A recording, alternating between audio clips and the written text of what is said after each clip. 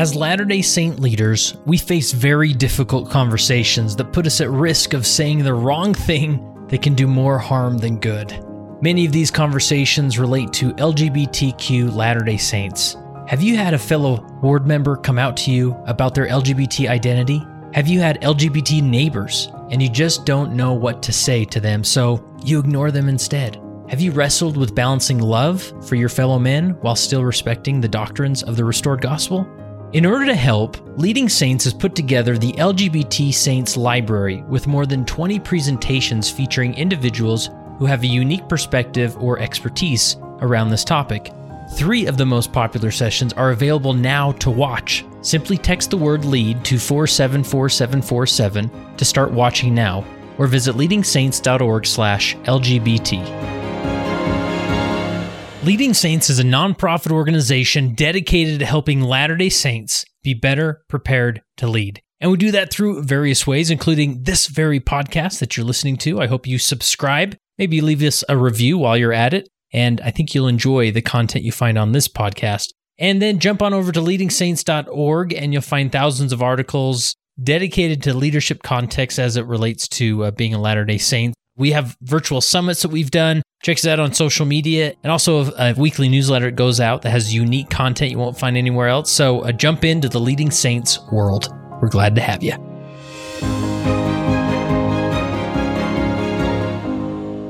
All right, today I'm in my home studio, which is really just a bedroom with a few mics in it, with Andrea Lystrup. How are you? I'm doing great. How are you doing, Kurt? Very good. Now you're in town. You're visiting Utah. I mean, who visits Utah anymore? But you do.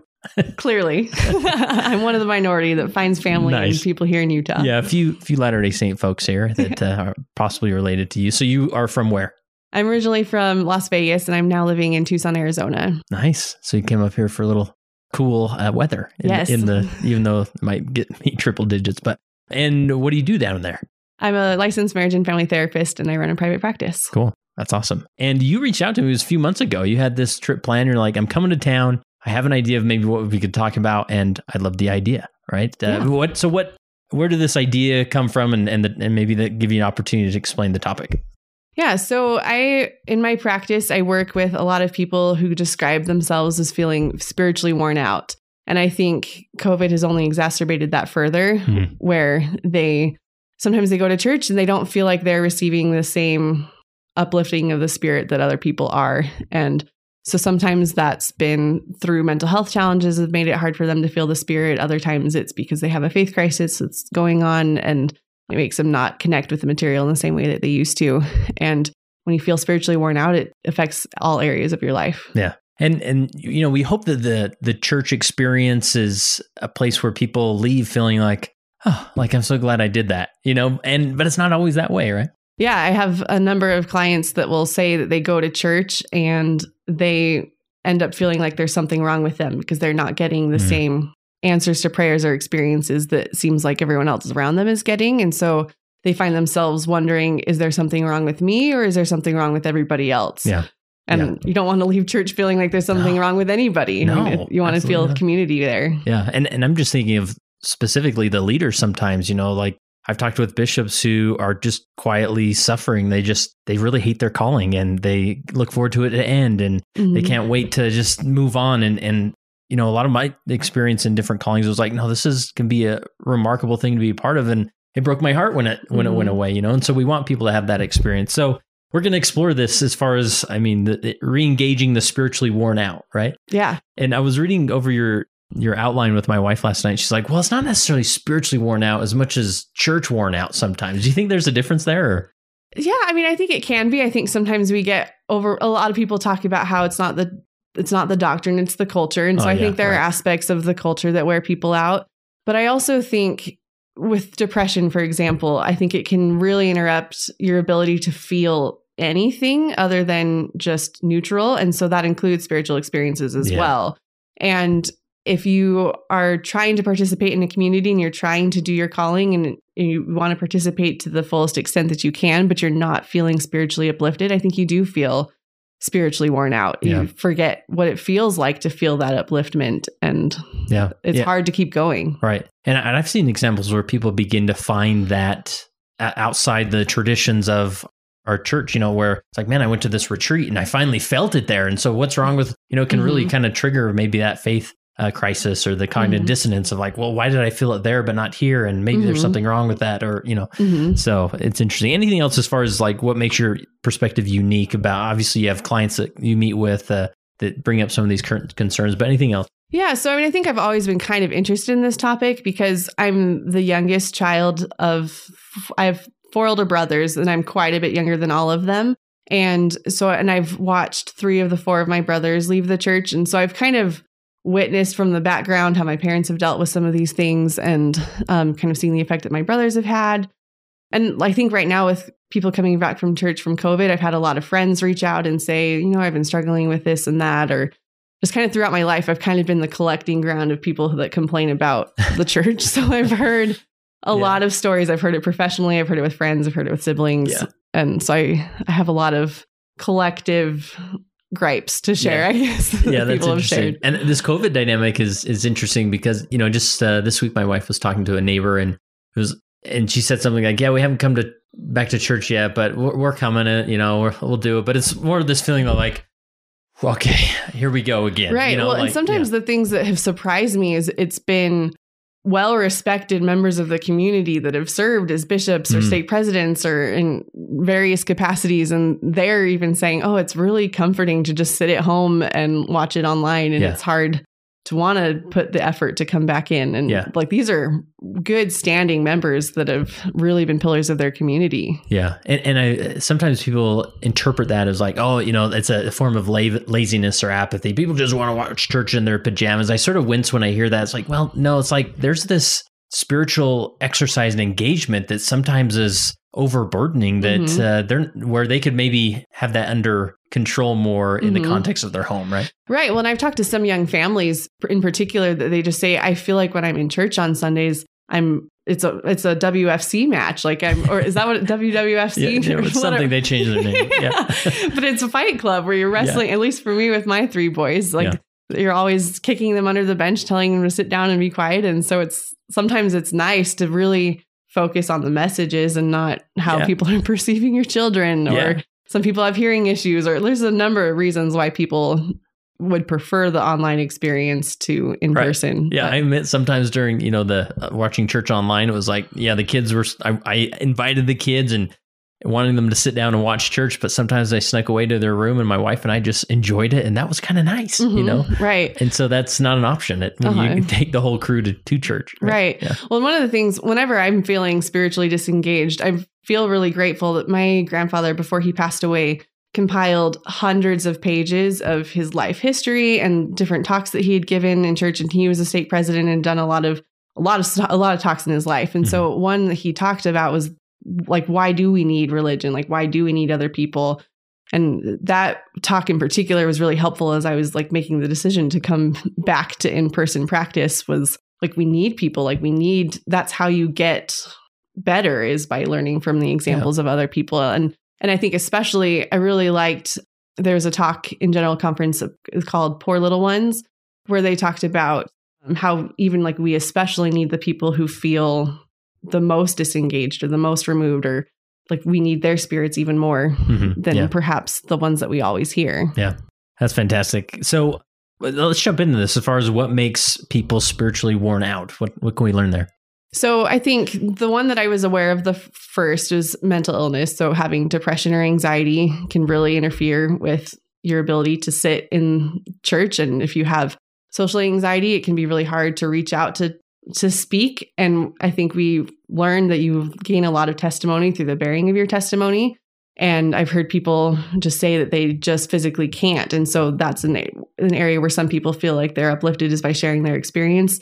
If your social anxiety gets in the way, you're not going to do that. And you're also not as comfortable engaging in the fellowship. So you, instead of participating in the church meetings, you sit in the foyer and you like read a book and try to avoid contact with people. And so I think social anxiety has a huge component in your ability to feel relaxed and to kind of open to the spirit. And then I think with depression, a lot of times people incorrectly perceive it as just being really sad and miserable. But for a lot of people, it's just flat affect. They don't feel sad. They don't feel happy. They don't feel angry. It's just nothing. Yeah. Like indifferent. And right. And so if that's where you are, then going to church where people are like sharing their souls or sharing these beautiful experiences, not only you're not feeling it, but then the other problem is that people will say things that kind of trigger you. So, for example, I've had clients that have talked about praying for something for years, and or specifically for a relief from their depression, that it's like they've tried therapy and medicine and nothing is working. And then they hear other people talk about how they had this beautiful spiritual experience and it cured them. And they think, well, how come they got it and not me? Or like, why is there something wrong with me? And then some people can even take that to the further extreme and they feel like God is punishing them, that there's something that they've done wrong. And so this is them being punished for that. And that can feel even harder to then engage in church if you feel like this is some curse that God doesn't love you.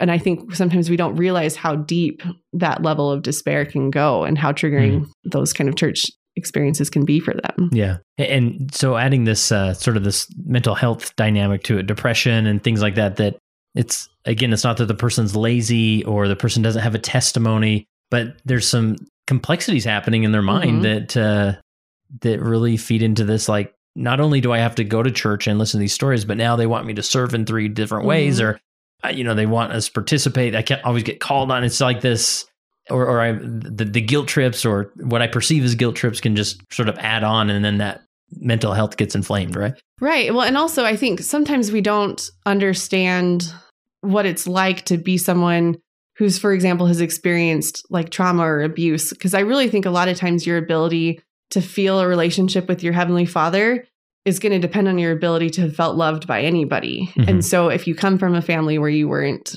feeling loved or you experienced abuse or neglect, and then perhaps you never were married or you experienced that same neglect in your marriage, or you're distant from your children, like if you've never really had those loving, bonding experiences, it can feel foreign to think that you have a Savior that loves you or a Heavenly Father that loves you. And that's one of the things when the going gets tough for a lot of people, that they can say like, okay, I'm struggling with this aspect of the church, or I'm struggling with my relationship with people in the ward or that sort of thing. But at least I have Heavenly Father. At least I have Christ. But I think that at least kind of statement for people that feel like they don't even have that is kind of like, well, then what is there for me here? And how do I get that? And like you said, they're not lazy. I mean, I've had clients that say that they have prayed for hours and they still don't get that reassurance. And that can feel really isolating for them. Yeah. Yeah. And oftentimes there's, I guess one thing on like this, the idea of triggering, like I want to make sure that as people listen to this, it's not like on the bishop or everybody else that's saying things that you can't say certain things because it may trigger people. But I think it's just important to be aware of how people interpret things that are said with the best intentions, right? I mean, of course, we want people to stand up and share faith-promoting experiences. Absolutely. We shouldn't diminish that or say, yeah, let's not do that anymore. But just being aware of like, oh, like for some people, because of their background, their DNA, Tony Overbay says all this, the DNA, their brain, all these things that happen in their life, they interpret that a certain way that maybe the person next to them on the pew doesn't interpret that way. They may feel like, well, I found that incredibly inspiring, as the next person's like, like more of this. Yeah. Well, and I think that's where the power of empathy and vulnerability really come in. Is I don't think there's anything wrong with sharing your faith-filled experiences. I think that's why we go to church, is to learn from other people and to be inspired and think, oh yeah, I haven't been looking upward. I've been more focused on myself, and that's why I'm miserable. So thanks for the reminder to incorporate more faith. So I don't think I'm trying to say at all that we need to eliminate that, but I think some of the most powerful church experiences I've ever had is when someone shares a vulnerability or empathy as well. And so that's something when I'm sharing faith experiences in church, is I try to have this in mind of thinking, okay, so if this particular client was in the room, how would they receive what I'm saying? And is there something that I can say that at least validates their experience or lets them know that they're not alone or that other people are thinking of them? Because I think part of it is you need to feel like you belong. And one easy way to do that is just to show people that you're thinking of people like them. Yeah. Yeah. And does an example come to mind as maybe how you do that, or an approach like the next time somebody does want to make a comment, I don't want people to feel like, oh, I shouldn't make that because I don't know how others will respond. Any advice you'd give in making a comment or sharing a testimony? I think I went to a testimony meeting about a month ago where the counselor who was in the bishopric opened up the meeting and he shared his testimony, and he just said, honestly, I have really wrestled with my testimony in a way that I never have before. I've really come to experience a lot of doubts in a way that really surprised me, and it kind of scared me. And I'm still working through it. And one of the things that I find faith promoting is to bear my testimony. And so he bore his testimony of the essentials like God and Christ and the Book of Mormon and that sort of thing. And he said, I encourage you, particularly those of you who are struggling, to bear your testimony on whatever nugget is left. Yeah. And it was such a beautiful faith promoting experience to say, we welcome you because you are struggling. Like, we are a hospital for people that are struggling. And I think it was a wonderful example of opening the door and kind of giving people the invitation. Because I think a lot of times we hold back and think, oh, well, people don't want to hear my nugget of a testimony. It's not good enough. Yeah. Yeah. You have to see this sort of this process or this cultural tradition of, we often turn the gospel into, I call it gospel algebra. Like, what I did is I was righteous, or I did these righteous things, plus I was consistent about it, and therefore my problems went away. Mm-hmm. So anytime we sort of put the gospel into this math equation of like good works plus consistency equals happy, no problem life, right? Mm-hmm. For other people, it's like, okay, listen, I did that math equation and my life didn't turn out that way. Mm-hmm. Now what, right? Exactly. But rather than saying, I just suffer, there's suffering in life, there's pain, and that's why we have the Savior. Isn't it beautiful, right? Like, sort of that redemptive flavor of some of these comments. But anyways. And I also think one of the problems is that we tend to share our struggle after the fact. So we say, I've been struggling with my testimony, or I've been struggling with depression, but now I've overcame it, and this is how I did it. And I don't think we open up the door enough to say, well, how are you struggling right now? How can we validate you and support you right now? Like, you don't have to be a finished product to feel worthy of standing up in front of everybody and sharing your experience. I think the present right now is what we have. This is what we have control over. And this is where we can provide the empathy and the understanding. So you don't need to be a finished product. Yeah. That's really good. Really good. Anything else as far as mental health or depression that feeds into this, disengagement of spiritually? I think just a lot of it has been, I've seen it be exacerbated with COVID, in that I think it's been a reminder how much we need each other. Mm-hmm. And depression and anxiety is fueled by loneliness. And so I think as much as we can do as a church culture to be looking out for the lonely and the one, really. And when you think about the parable of the lost sheep, like, I think if all 99 of us are constantly looking out for the lonely, I think it would make our congregations a much more inspiring place. Yeah. Yeah, because it is easy to just sort of show up and be like, I'm here. Like, and some weeks that's sort of all you can do, right? But to just be engaged and looking for the... And I also think once you find the one, I think sometimes we tend to shower them with, here, read the Book of Mormon, read this general conference talk, like, expect all of your problems to go away. And I think more than anything, when you look at the parable of the 99 and the one, what Christ was doing at the time when the parable came about is he was eating with sinners. Mm-hmm. And that's what prompted the parable. And so I think more than saying, like, here's something that'll fix your problem, is just saying, here, let's go get lunch together. Yeah. Let's eat a peanut butter and jelly sandwich on the porch. Yeah. Something simple, I think, is I did an interview with Janice Spangler about this concept of service versus solidarity. And oftentimes we default to service, like, well, you're going through a tough time, I'm going to bring you dinner this week, or I'm going to do this for you. But instead of being like, I'm just going to sit and be present with you and try and empathize with what you're experiencing, and realize that the suffering has meaning and purpose, but we don't know what it is yet. And I recognize that it hurts. Right. Mm-hmm. Yeah, definitely. Yeah. Anything else with depression, mental health, or? No, I mean, it's a huge topic, but I think in general, like, what we can do is just love people. Don't treat them like a problem to be solved, but a person to be loved. Mm-hmm. Love that. What do the spiritually worn out actually say about going to church? So how do people articulate this when they're in that state of just being spiritually worn out and church is still coming on Sunday? I mean, if anything, it feels like a sense of otherness. Like, all of a sudden you don't belong. You are perceiving this community as everybody else has it together. They understand what's going on, and it's working for them. So there's something wrong with me. Or you think about, like, that spiritual algebra equation that you're saying, like what have I done wrong? So if everybody else's spiritual algebra works for them, then God must hate me. I must be cursed. Like, there must be something that I'm feeling punished for.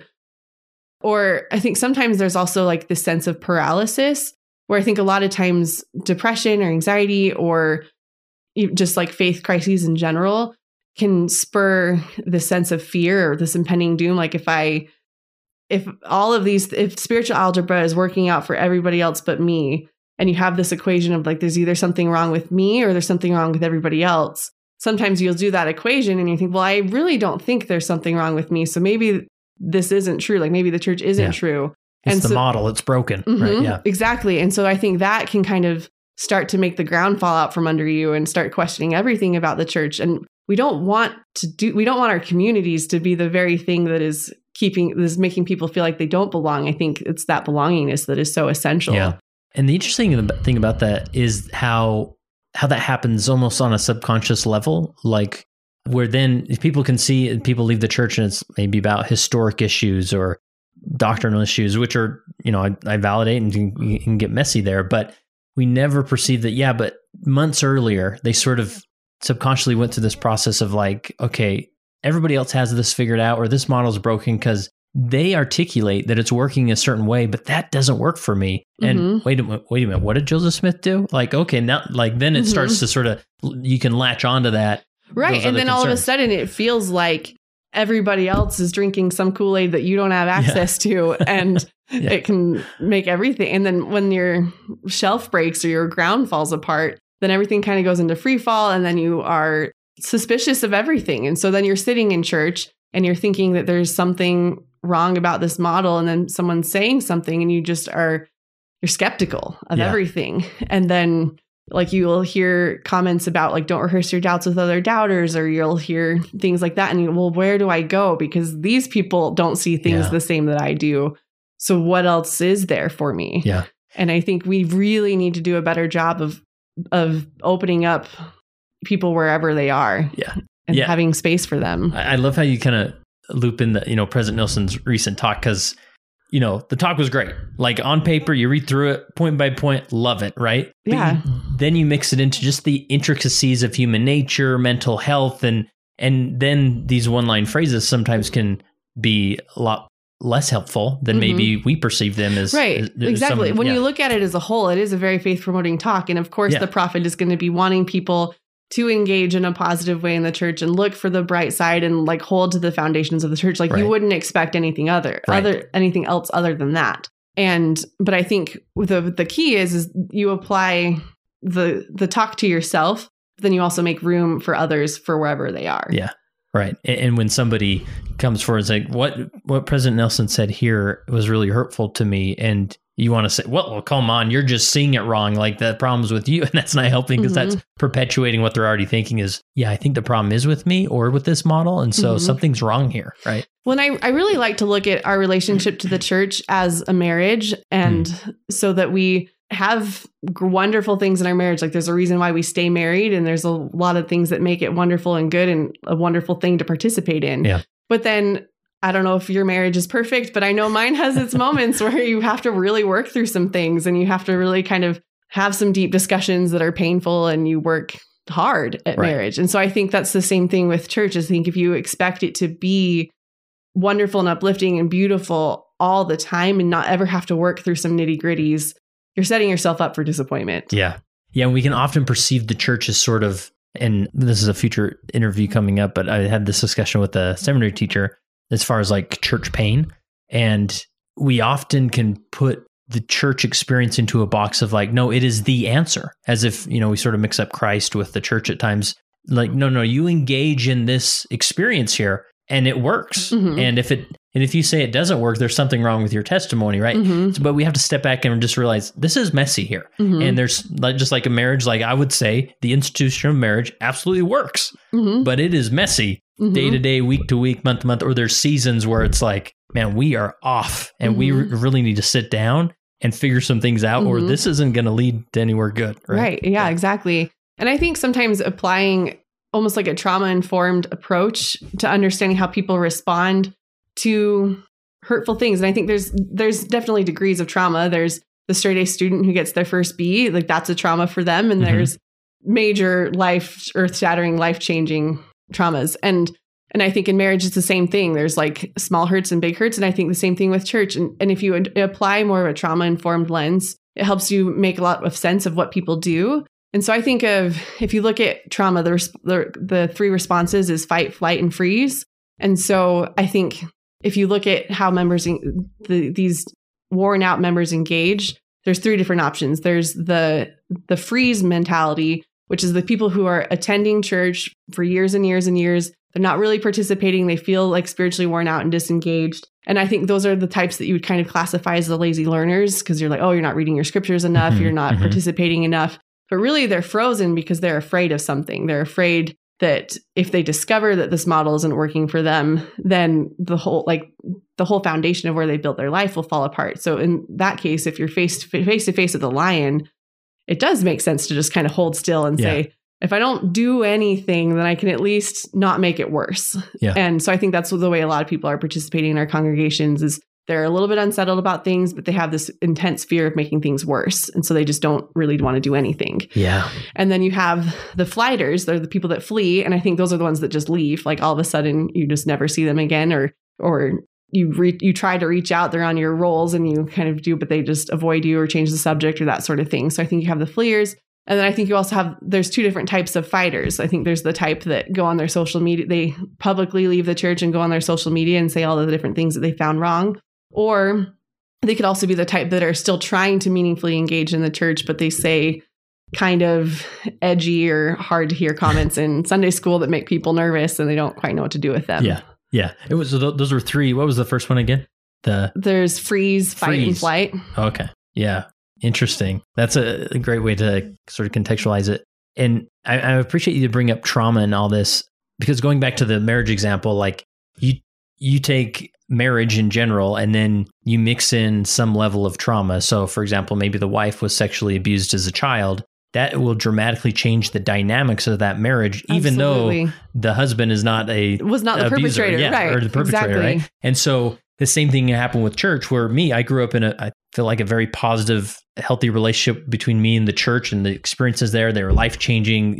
Going on a mission wasn't even a question. And then you take someone who maybe came from an abusive home and their dad was a monster at home, and then you see him at church and you sort of put on this act, and that there's some trauma there as far as like, why are you different here when you're a monster at home? Huge cognitive dissonance. And then that changes the dynamic of that person with the relationship with their church experience. Right. Well, it can also, I've seen so many people, both professionally and personally, that have known that their family members are abusive, and then also seen them hold high up church callings, which can then like really do a number on your testimony of the priesthood and the sense of divine callings. Like, how do you make sense of that? Yeah. If you know that someone is doing some horrific things at home. Right.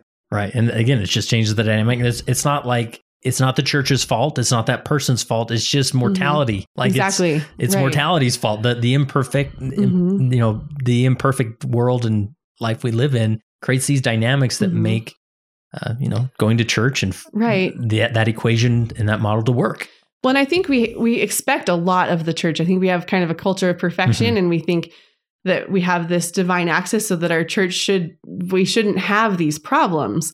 But then that just reminds me of Elder Holland's talk several years ago. I forget what it was called, but it was about doubt. And he just said, like, imperfect people is all Heavenly Father has ever had to work with. And I'm sure it's incredibly frustrating to him, just as it is us.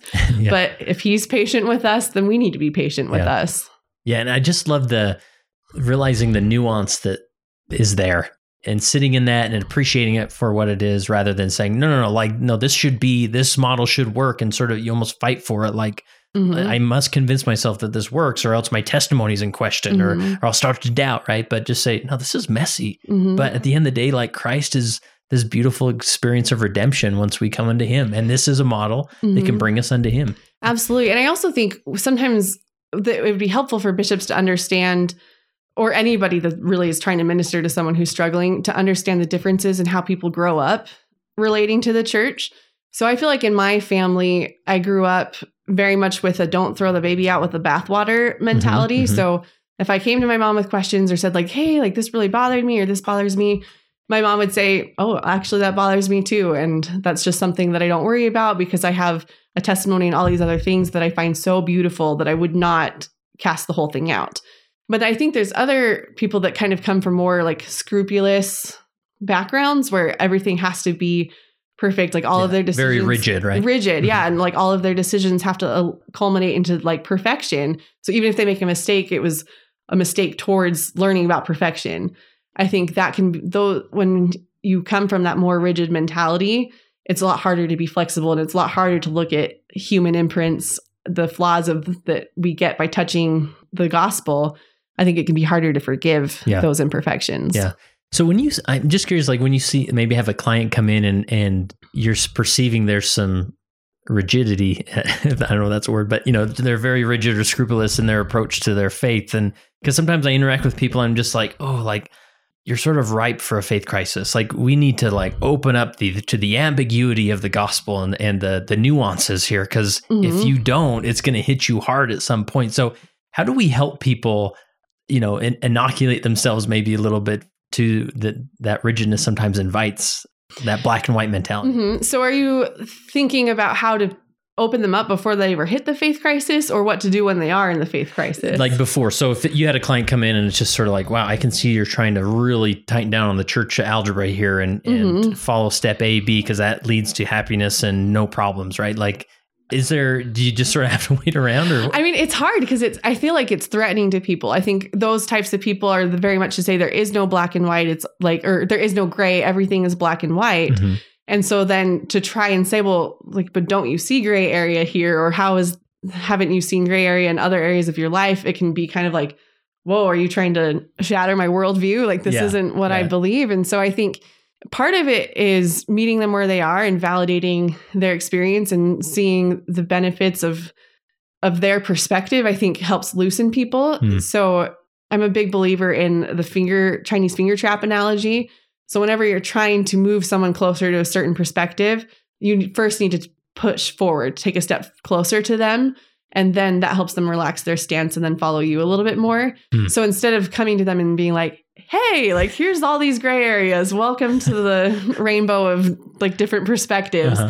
That's not going to go very far. I think they're going to feel like, oh, like you are crazy. You might as well just like, you don't understand me at all. Yeah. Whereas if you say like, oh my goodness, there's so much strength in your perspective. I look at you as like the backbone of the body of Christ. Like you have so much strength and you can handle a lot of burden. And I think a lot of times those rigid black and white thinkers are always the ones to show up to clean the chapels on Saturdays. And they're always volunteering to bring casseroles. Like they really are oftentimes the backbone of our church. And so I think validating that perspective can be really helpful and less threatening than saying, let's try to make you have a different worldview. Yeah, that's helpful.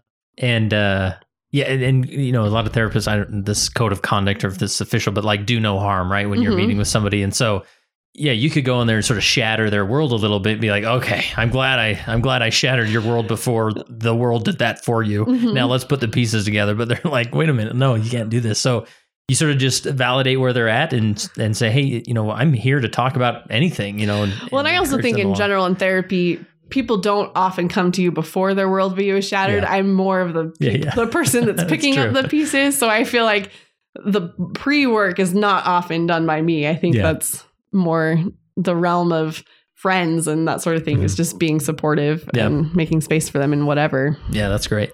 Anything else as far as what we can do better to help these saints? Yeah, so I think if you're talking about wanting to do better, there's that. I think the finger trap analogy is the first place to go. You want to meet people where they are. And I think one of the ways that we try to help people is I think we try to imprint our brain onto theirs and say, if you can just look at things my way, then you won't have a problem with this. And instead of doing that, just say, like, tell me your story. Like, what is it that you are experiencing? And just validate me, like, wow, that sounds really hard. Like I can see why that would be a challenge for you to come to church. And I think sometimes we're afraid to even say those words, that it would be challenging to come to church, because I think we're afraid of that giving them the permission to say, oh, you think it's challenging too? All right, well then see, I'm not coming back. This is broken, isn't it? But I think we're afraid of admitting that things can be hard for some people, but it actually usually has the opposite effect. And so there's a whole realm of therapy that talks about how the way that we try to fix people ends up making the problem worse. It's called strategic therapy. And the idea is that if you kind of prescribe the opposite, or you kind of do the opposite of what you would normally do, then that can kind of give them the release to approach you then and to come a little bit closer. And so I think this is really hard. Like, instead of trying to nag you to come sit in sacrament meeting, like, would you like us to have someone come sit with you in the foyer? Or just try to be creative with the things that we suggest. I think oftentimes we double down on saying like, well, have you read your scriptures? Have you listened to general conference? Are you coming to church? Are you praying? Are you praying long enough? Are you praying on your knees? Are you listening to music before you pray? I think we're very prescriptive of what we want to fix the problem. And if sometimes just doing the radical opposite of just doing nothing and just saying, I'm here, like complain. I'm a voice that can receive this and I won't judge you for it. I won't try to correct your opinions. I won't do anything other than be here for you. Yeah. And I think that's a really important first step. Yeah. And this is the tricky part, because as a church leader, we never want to be perceived that we're pushing somebody away from the church or the church traditions or experiences or ordinances, right? We should always be bringing them towards them. But I often use the bicycle analogy that, we talk about trauma, we talk about different life experiences that by the time they sit on the gospel bike, they're dressed up in scuba diving gear because of all of these life experiences. And then we keep telling them, well, just pedal faster. Like, well, no, the problem is that they have flippers on their feet and they can't pedal faster. And so sometimes there's a process that obviously we have to make sure we have resources in place to help them do this, but where they have to step off the bike for a minute and be like, okay, let's get the flippers off of you. Let's get you into some biking shorts and a helmet. And then when you get back on the bike, you can zoom. Right. But that's scary for a leader. Like, but no, they can't get off the bike. But I remember as a bishop seeing many people, some individuals stepped away from the church, and I'm thinking, I don't know how else you're going to reconcile your life experiences right now unless you just sort of take a breather from this day-to-day, week-to-week grind of the gospel. Absolutely. And I have talked to a number of people where I have felt the level of anxiety that they feel in church, or the level of anger that they feel in church, or the level, whatever negative feeling that is they're experiencing. And it affects all of them. I mean, it starts Saturday night where they start being, tomorrow's Sunday, and like the anger or the anxiety or whatever it is starts brewing inside of them. And we expect them to heal in that environment. And I think like the strategic therapy thing to do, and I've done this before in session where I'll say like, well, have you thought about like taking a break and that sort of thing? And what sometimes has been really interesting is like, it's a scary move to say, like, do you want to take a rest period? But oftentimes what people will say is like, well, no, because that's where my friends are. That's where my family is, or I enjoy the music, or I do that sort of thing. And so when you talk about discovering what reinforces people's spirituality, it's oftentimes saying, well, it can come across as manipulative if you say, well, like, what would you miss if you miss church? Because then you feel like you're kind of getting a gotcha statement. Yeah. But if you do the opposite, where you're like, well, like, why don't you just, I mean, you're clearly disturbed by this. Why don't you take a break for a few weeks and see how you feel?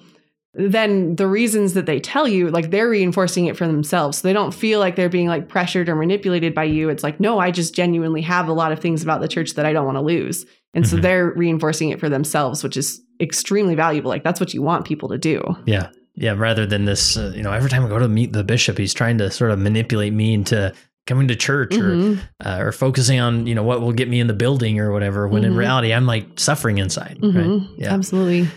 All right. Anything else in this section with we can do better to help these saints? You mentioned Gordon B. Hinckley's three ingredients. Anything we haven't hit on in different ways? Yeah. So I think we haven't really talked about an assignment. And I think sometimes we get so caught up in viewing these people as projects. And so a lot of people will say like, well, as soon as I told the bishop that I was struggling, then all of a sudden my ministers like showed up 3 times a month and I haven't seen them in 5 years, or I like am seeing all these people that like really have had no relationship with me.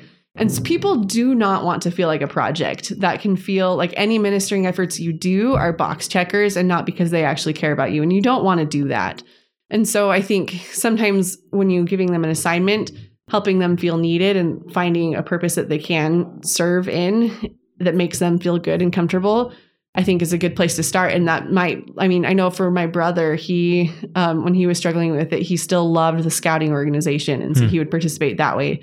Or someone else is like, oh, I can handle the library. Like that's a safe place for, or nursery is a really popular, like I love children, like that can be a good option. So I think finding ways that they can serve, and if they can't handle a calling, like that's respectful, like having them help plan cool service projects or whatever meaningful way that they are willing to engage in, I think is a really important thing to do.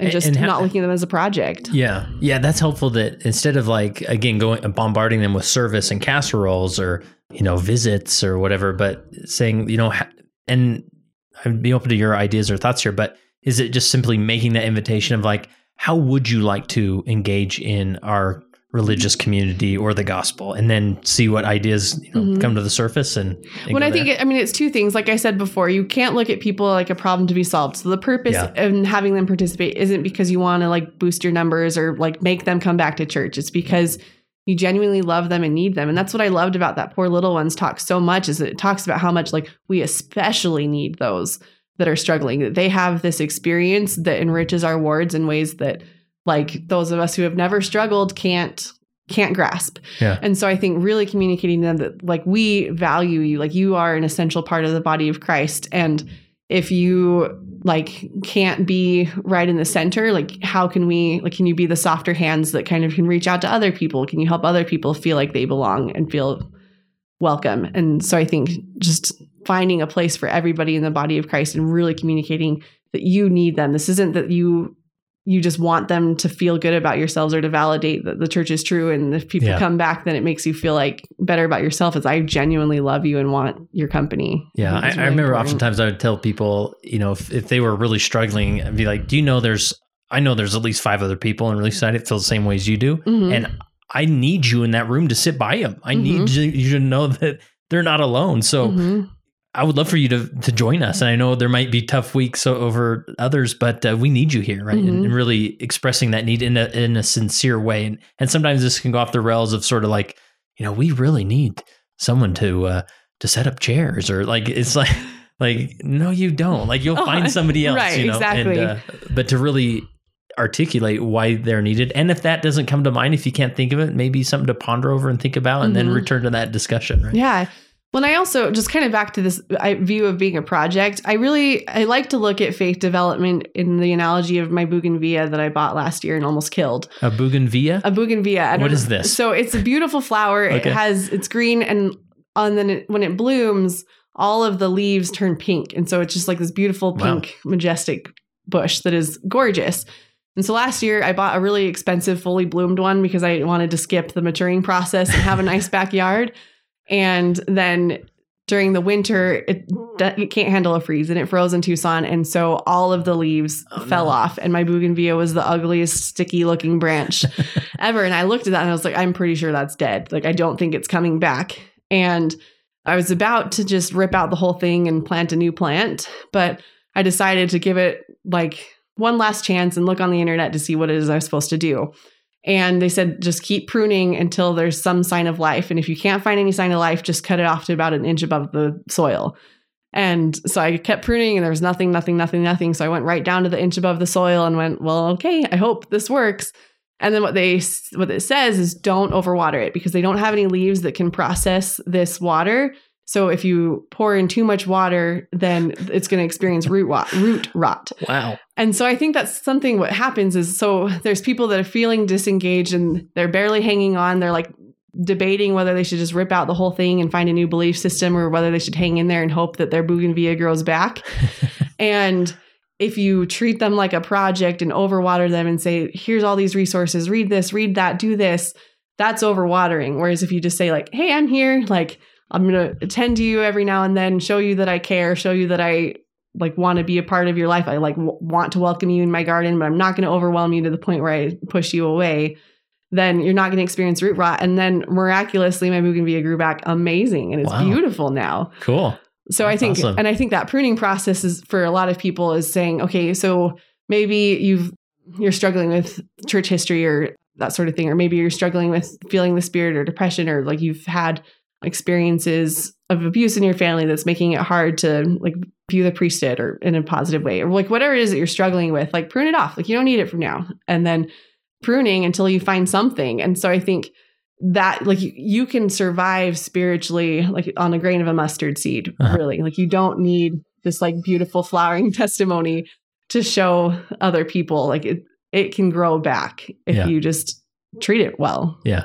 I love a good metaphor. I love that. And because we do, I'm just thinking like sometimes we're like, okay, it's dead, but let's see if we can revive it. Fertilizer, water, more sun. Like what else do we need to do? And the person is like, I am dying the more you try and help. So stop trying to help time. Me. Yeah. That's all. Sometimes all you really need is time. Yeah. And there's so many of those inspiring stories where it's like an individual stepped away from the church 10 years, 20 years, and they just needed, and then maybe in their mind they thought, I'm done. I am dead as far as the testimony goes. And then over time, the Savior continues to be with them and encourage them along. And over time, that green leaf sprouts, right? And it's like, okay, we have a starting place now. Exactly. Yeah. And I remember using this for a object lesson in my young women's class and showing them at one point, like this piddly little green leaf was like, look, it's working. Yeah. And I had no idea that it would turn it back into this beautiful thing that's something to be proud of.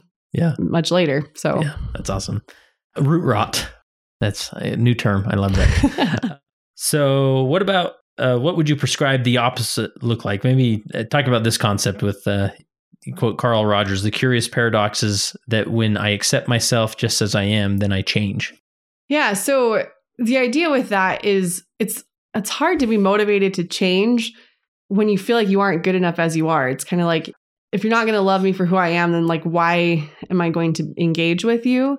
And so I find this a lot that in marriages, I'll have a couple that comes to me and say, like, I'm having all these issues. Like, how can I fix my husband? And I'm like, well, don't try to fix him. Love him first. And they're like, oh, well, then I'm going to go see someone else because like, I don't want to do that. Like, I can't love him until he changes. Yeah. But the reality is it's that very act of showing unconditional love that then gives you the fertile soil and the sun and the water and what you need in order to be able to make changes and grow. Because I think otherwise it just feels like pressure or manipulation or that sort of thing. But when it's unconditional love, it's like, you know what?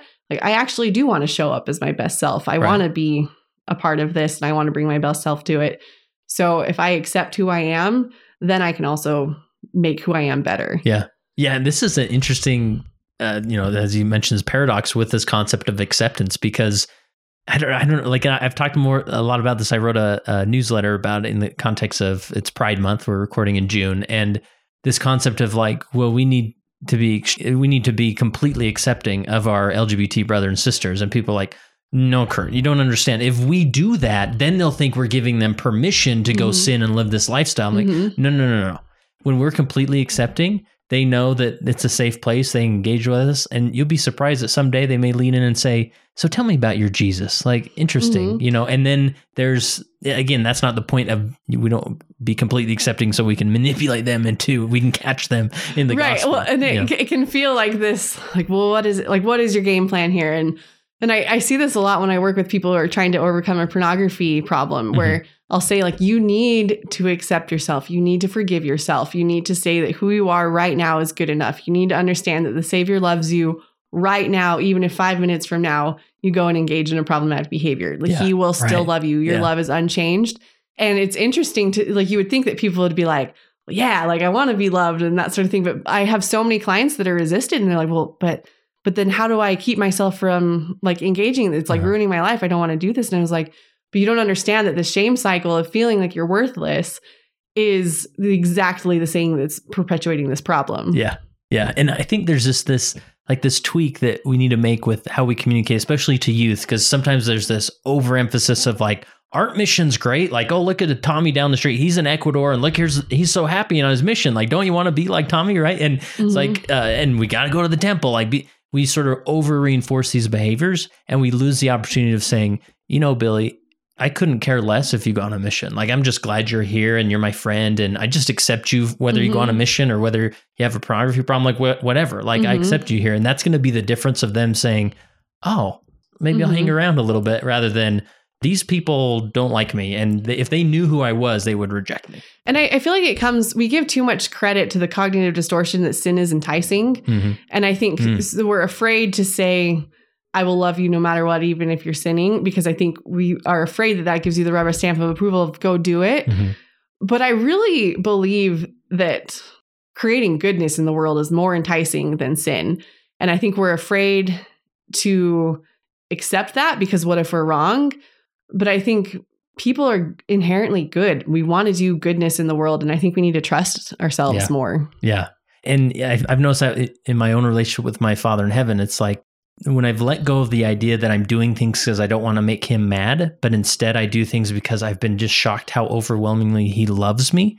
And then it's like, I beg for more commandments. I'm like, okay, yeah, you've given me these great commandments. Like, what more can I do? Like, I don't drink coffee. Could I stop eating carrots? Like, how about that? Like, what else could I do? Sign me up for that one. Because it uncovers the sanctifying nature of a loving God who wants to make us better, not because we are good, but because he wants to make us great. And that's the beauty of his grace. When we are going to become more and more like Heavenly Father, the more we grow. And I think that is our natural tendency, really, is to become better. And I think we need to trust that in ourselves. Awesome. All right, Andrea, I feel like I've torn your outline apart. I've jumped all around and thoughts. What else? Anything else that we need to touch on before we wrap up? I think just being mindful of the power of right now. So don't think about prescriptions for the future. Think about, how can I connect with you right now in this moment? If you have had struggles with abuse or feeling loved or whatever it is that makes it so that you have a hard time engaging, like, how can I show you a loving moment right now? So that it's not that I'm saying like, oh, here, go home and make a million friends that are going to love you in the future. How can I love you right now?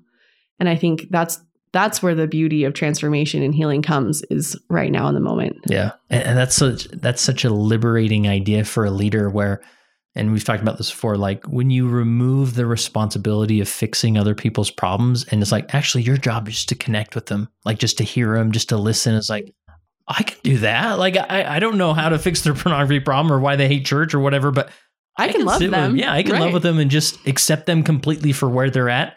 And then you'll magically see the Savior step in and begin to change them. That's remarkable. Right. Well, and there's this principle of healing. My husband's a physician, and when you do stitches on people, there's this principle called approximate, don't strangulate. The premise of it is that your body already knows how to heal. So all you have to do when you're doing stitches is just keep people keep the two edges of the wound close, and your body will do its work. And I think that's the same thing as you're trying to heal people from their spiritual fatigue, is just keep them close in whatever way they can tolerate, and trust that the Savior and the Spirit already knows how to heal itself. It's not anybody's job to heal them. We already have the power within us to do it. Another metaphor bomb, Andrea. You've brought some great metaphors. It was worth the price of admission just for your metaphors. This is great. I love that. Like proximity, like you don't have to fix it, but just bring them in proximity and love them and watch, stand back and see God work. It's amazing. Exactly. Also. All right. If people want to reach out to you, if they're in Tucson and they need a great Fifth Sunday lesson, I mean, whatever it is, like where can people reach out to you? Yeah, so my website is AndreaLystrup.com, or you can find me on Instagram at AskAndreaMFT. So my website would have all my contact information, and I'd be happy to help out in any way that I can. I love doing this kind of thing. Perfect. All right, my last question for you is, as you've had opportunity to lead or serve in the way you do through your profession and through church and whatnot, how has being a leader helped you become a better disciple of or follower of Jesus Christ? I love taking the focus away from yourself. I think a lot of times it's easy to get caught up in your own struggles, and that keeps you from progressing. But when you can love someone else, then that brings you forward. It helps you have a sense of purpose. And I think purpose is what drives progress. And I think that's how I've become closer to Heavenly Father, is just by helping other people and loving them. That concludes this episode of the Leading Saints podcast. We'd love to hear from you about your questions or thoughts or comments. You can either leave a comment on the post related to this episode at leadingsaints.org, or go to leadingsaints.org/contact and send us your perspective or questions. If there's other episodes or topics you'd like to hear on the Leading Saints podcast, go to leadingsaints.org/contact and share with us the information there. And we would love for you to share this with any individual you think this would apply to, especially maybe individuals in your ward council or other leaders that you may know who would really appreciate the perspectives that we discussed. And remember, text the word LEAD to 474747 in order to access the 3 free sessions of the LGBT Saints Library. It came as a result of the position of leadership which was imposed upon us by the God of heaven, who brought forth a restoration of the gospel of Jesus Christ. And when the declaration was made concerning the only true and living church upon the face of the earth, we were immediately put in a position of loneliness, the loneliness of leadership, from which we cannot shrink nor run away, and to which we must face up with boldness and courage and ability.